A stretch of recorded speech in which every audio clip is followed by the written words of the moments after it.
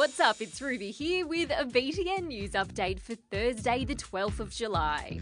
First up, the World Cup final match is set, and it's Croatia v France, after England and Belgium were knocked off in the semis. The 21st World Cup FIFA final goes ahead very late Monday night / early Tuesday morning our time at midnight. So if you're into it, be prepared for a long night or an early Tuesday morning catch-up, avoiding spoilers. Here's a puzzle for you. How could it be that a species of rat is making fish populations on the Great Barrier Reef plummet? No, the rat doesn't swim and catch the little fishies in its teeth. And no, it doesn't use a tiny fishing rod to catch them either. It's actually all about poo. Let me explain. So this rat, the black ship rat, actually eats birds' eggs and baby birds that live near the reef. These birds are important because they poop out stuff that's really good for the reef and helps all the creatures that live in it get the nutrients they need.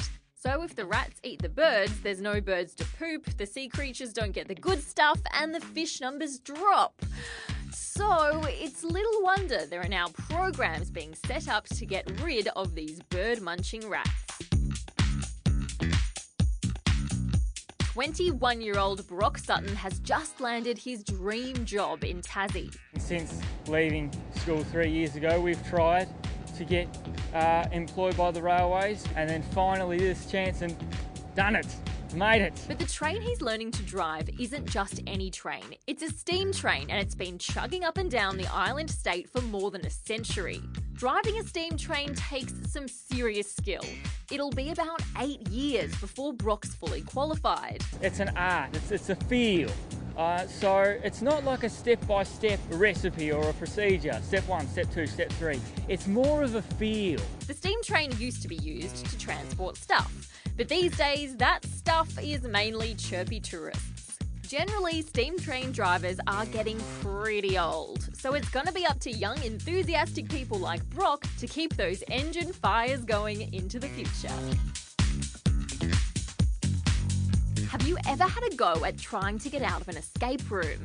It's a game where you and a group of friends are locked in a room and you have a certain amount of time to find your way out, using clues and solving puzzles. Well, a burglar over in Canada found out the hard way that they can be pretty tricky to solve. He broke into an escape room late one night and then realised he had no idea how to get out.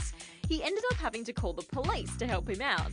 And as you can imagine, the owner of the escape room and the rest of the world found that pretty hilarious. And how often do you trim your fingernails? Or maybe I don't want the answer to that. But how long do you think you could go without doing it? A few weeks? A month? Well, if you wanted to break Sridhar Chilal's record, you'd have to wait it out for more than 66 years. Yup, seriously, until this week, he hadn't cut his nails on his left hand since 1952. And they were seriously long. Altogether, about 10 metres. Now he's finally trimmed them and sold the long, curly talons to a museum in New York. So now the whole world can enjoy them? Maybe not the right word. And that's all the news I've got for you guys today, but I'll be back with you again tomorrow. See ya!